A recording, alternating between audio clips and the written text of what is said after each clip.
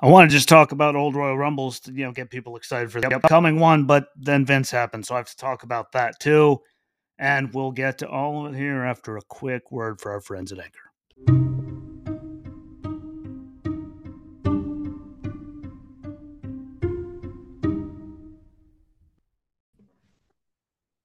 Here I was thinking I was gonna do this easy, so if the lighting looks weird, even though I don't think it looks that bad, that's because someone came in here bull in a china shop trying to get a charger for this here computer, even though it's always right there, and knocked that light over and that light over and everything off the desk just to find it right there where it always is. So it looks a little sketchy.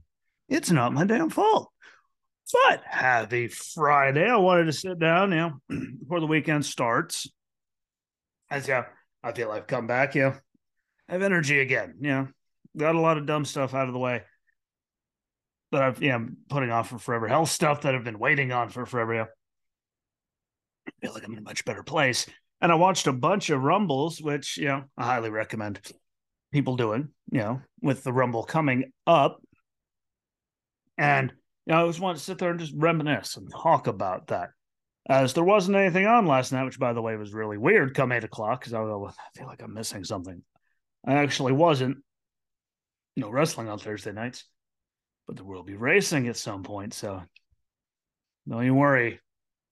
Excited for that for SRX, even though I wish they'd stay on CBS because more people could see it. But I wanted to just talk about, the Rumbles and then, the old man just couldn't fucking help himself. And Vince was Vince. And, well, here we are. But damn it, I'm still going to talk about some of that cool shit from the old Rumbles, even if it's only for a little bit. It's because there's a lot of stuff that I saw in there and she never saw any of them. So she was asking questions. Who's that? What's going on? Oh my God, is that them? Because like the first one I picked back up on when she was in the room, maybe 99, 2000, give or take. I don't remember which one. She was always in and out and doing stuff, but there's some really good stuff that happened back then.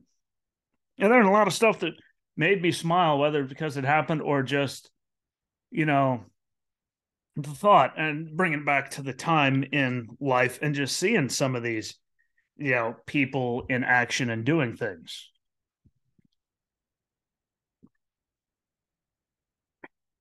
Aired yesterday's keeping my throat moist with some Yingling, just in case throat tries to go out on me. But really good stuff. And, the first thing that I noticed, she noticed, everyone notices from back then is just the veracity that everything had, the speed.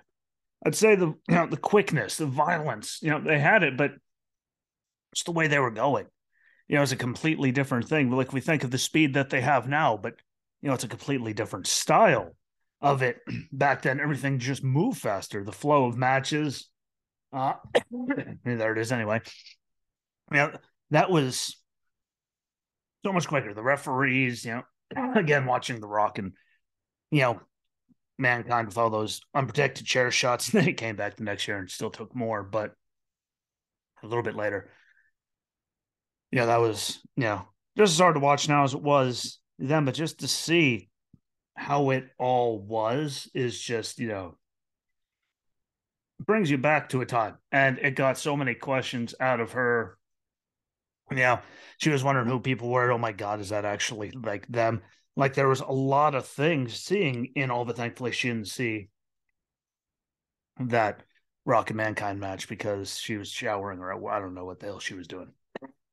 When she does something that should take 5 minutes. I don't see her for 45 minutes, but really, really, really good shit from back then. And, there's some things that caught my eye, seeing how good, and how much they pushed Rikishi in a bunch of those, just in there dominating and staying in there for forever. Even before the whole I did it for The Rock, before all that, like just to see how much he was getting pushed while he was still with Too Cool was, how dominant they made him was amazing. Just because, what was he known for then? The dance, all that, everything with Too Cool. And, he still was out there just dominating people even before. And we saw what they tried to turn him in after, The Rock. and Stone Cold and the card, all of that, like it was just mesmerizing to me, I guess is the right word, to see how much they were pushing him. And I'm not complaining when I say that. I thought it was absolutely fantastic to see him getting used in that manner because I totally forgot about it. I was just one of those things. It's like when she kept saying, like, how did you see this? Is you couldn't order the pay-per-views because I couldn't. Landlord wouldn't let me. Even if we paid him for it, he wasn't going to let us, get it. Dick, by the way, Mark. I know you're never listening to this, but that was a dick move. Like, wanted to, come out on VHS in the video store and get it because I'm that old. And I loved Video Mania in town, the small mom and pop ones. That's where everything was at. And anyone that knows. But to see that was cool. One that's more controversial, but I don't give a damn. Seeing Chris Benoit in his element.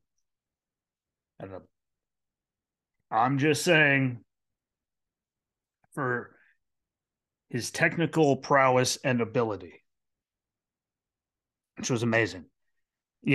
His precision, like everything he had, you can still enjoy his in-ring work when you see it because you completely forget it was there. It stops there before anyone freaks out. It stops right there. But seeing what he did, years before any of that happened was still good to see, in his moment because he really was that damn good.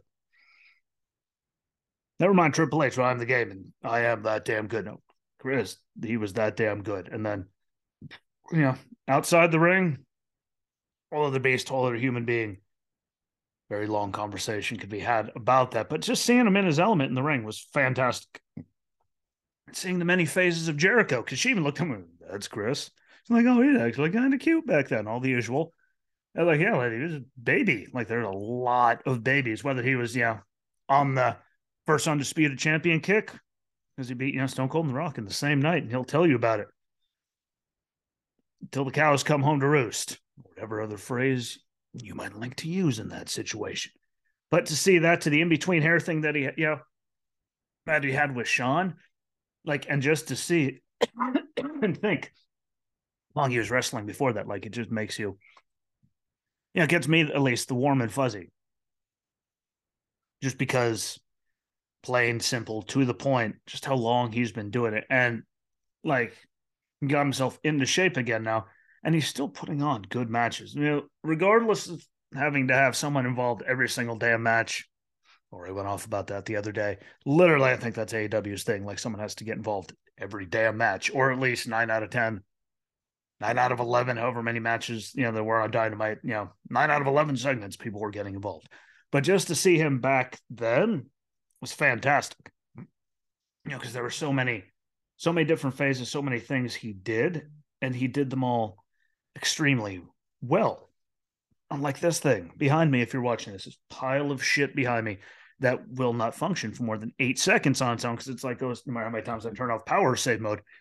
For some reason, that being on the screen somehow does not count as the thing functioning to that, which is fantastic and a whole another argument there. But it was convenient timing for me to look up and see that. But it was really cool to see that. And then even, bigger than that for me, which, we can debate the awesomeness of it, but to see baby Brock Lesnar, like baby Brock Lesnar, baby Randy Orton, because she looked at, oh my God, like, yeah, that's him.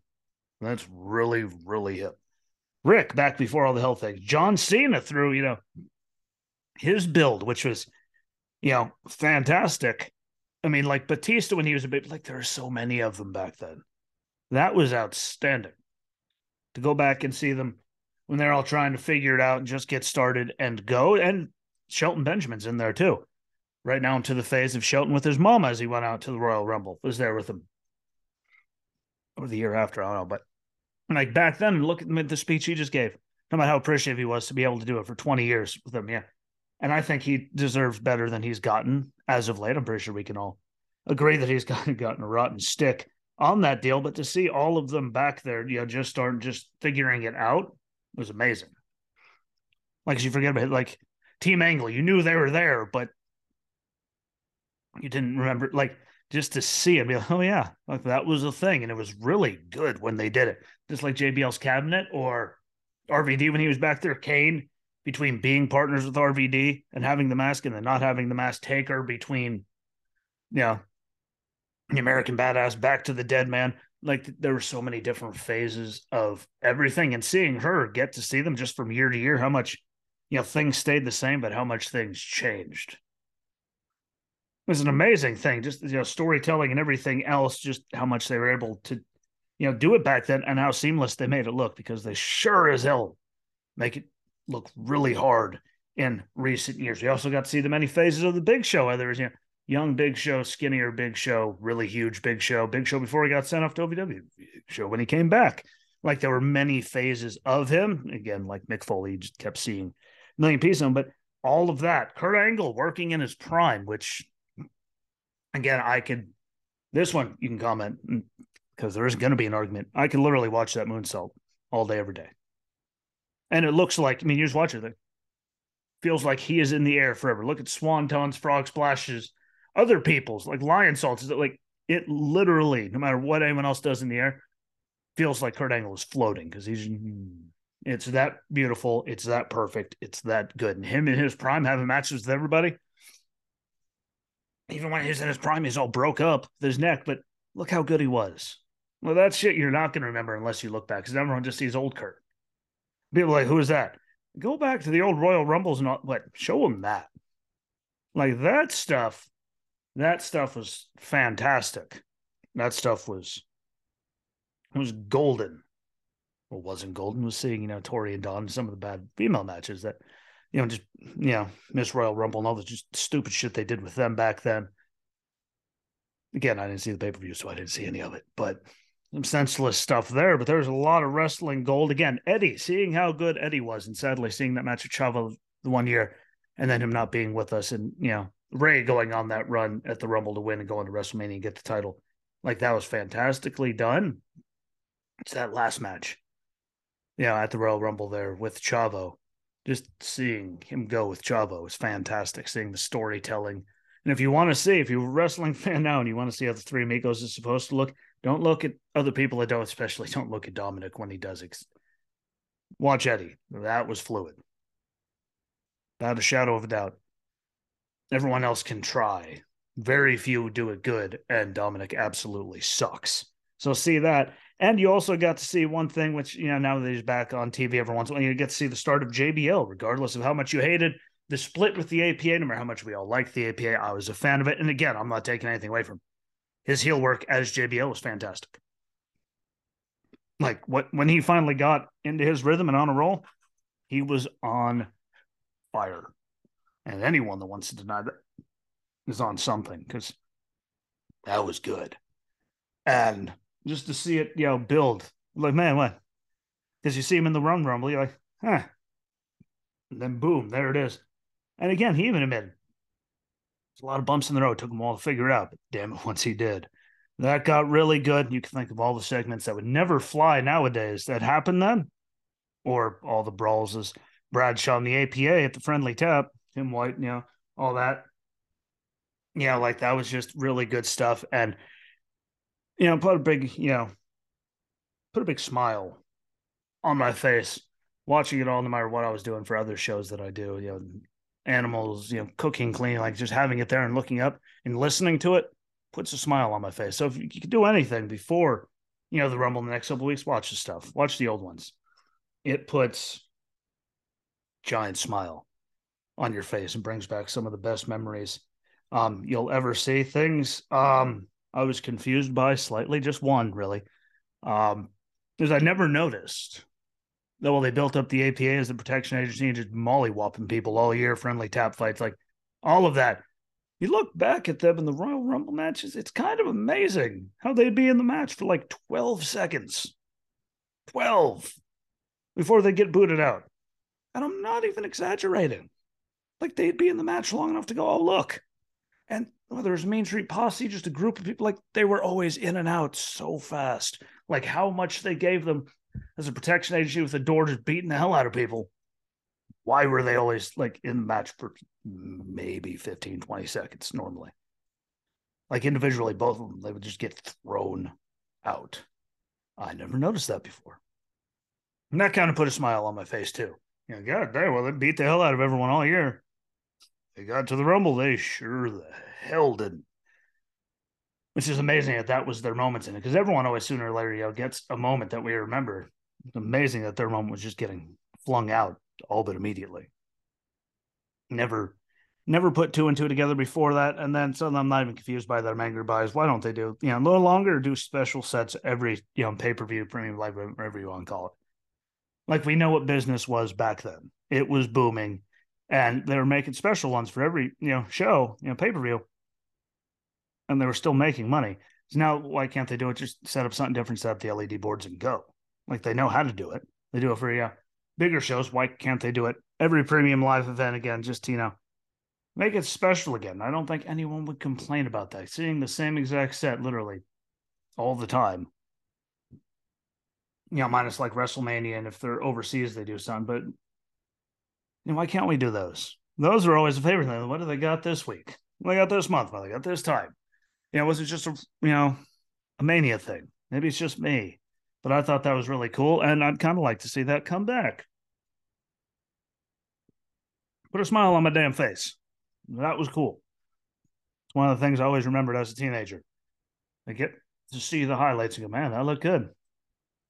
Like the King of the Rings, they just had so many different ones.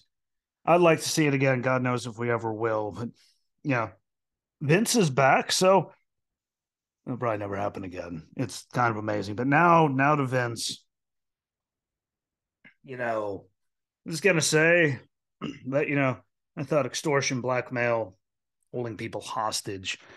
Last time I checked, that was kind of illegal. But saying either you do this, for everyone's favorite word, remember throughout the years, quid pro quo.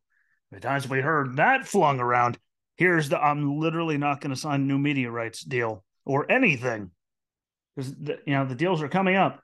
I'm not going to agree to anything unless you bring me back. Last time I checked, that's blackmail and quid pro quo out the wazoo and holding the company hostage and all kinds of bad shit that you're not supposed to do. And there he is, just doing it like it's normal, and they let him go. Which, first point, say whatever you will. Why?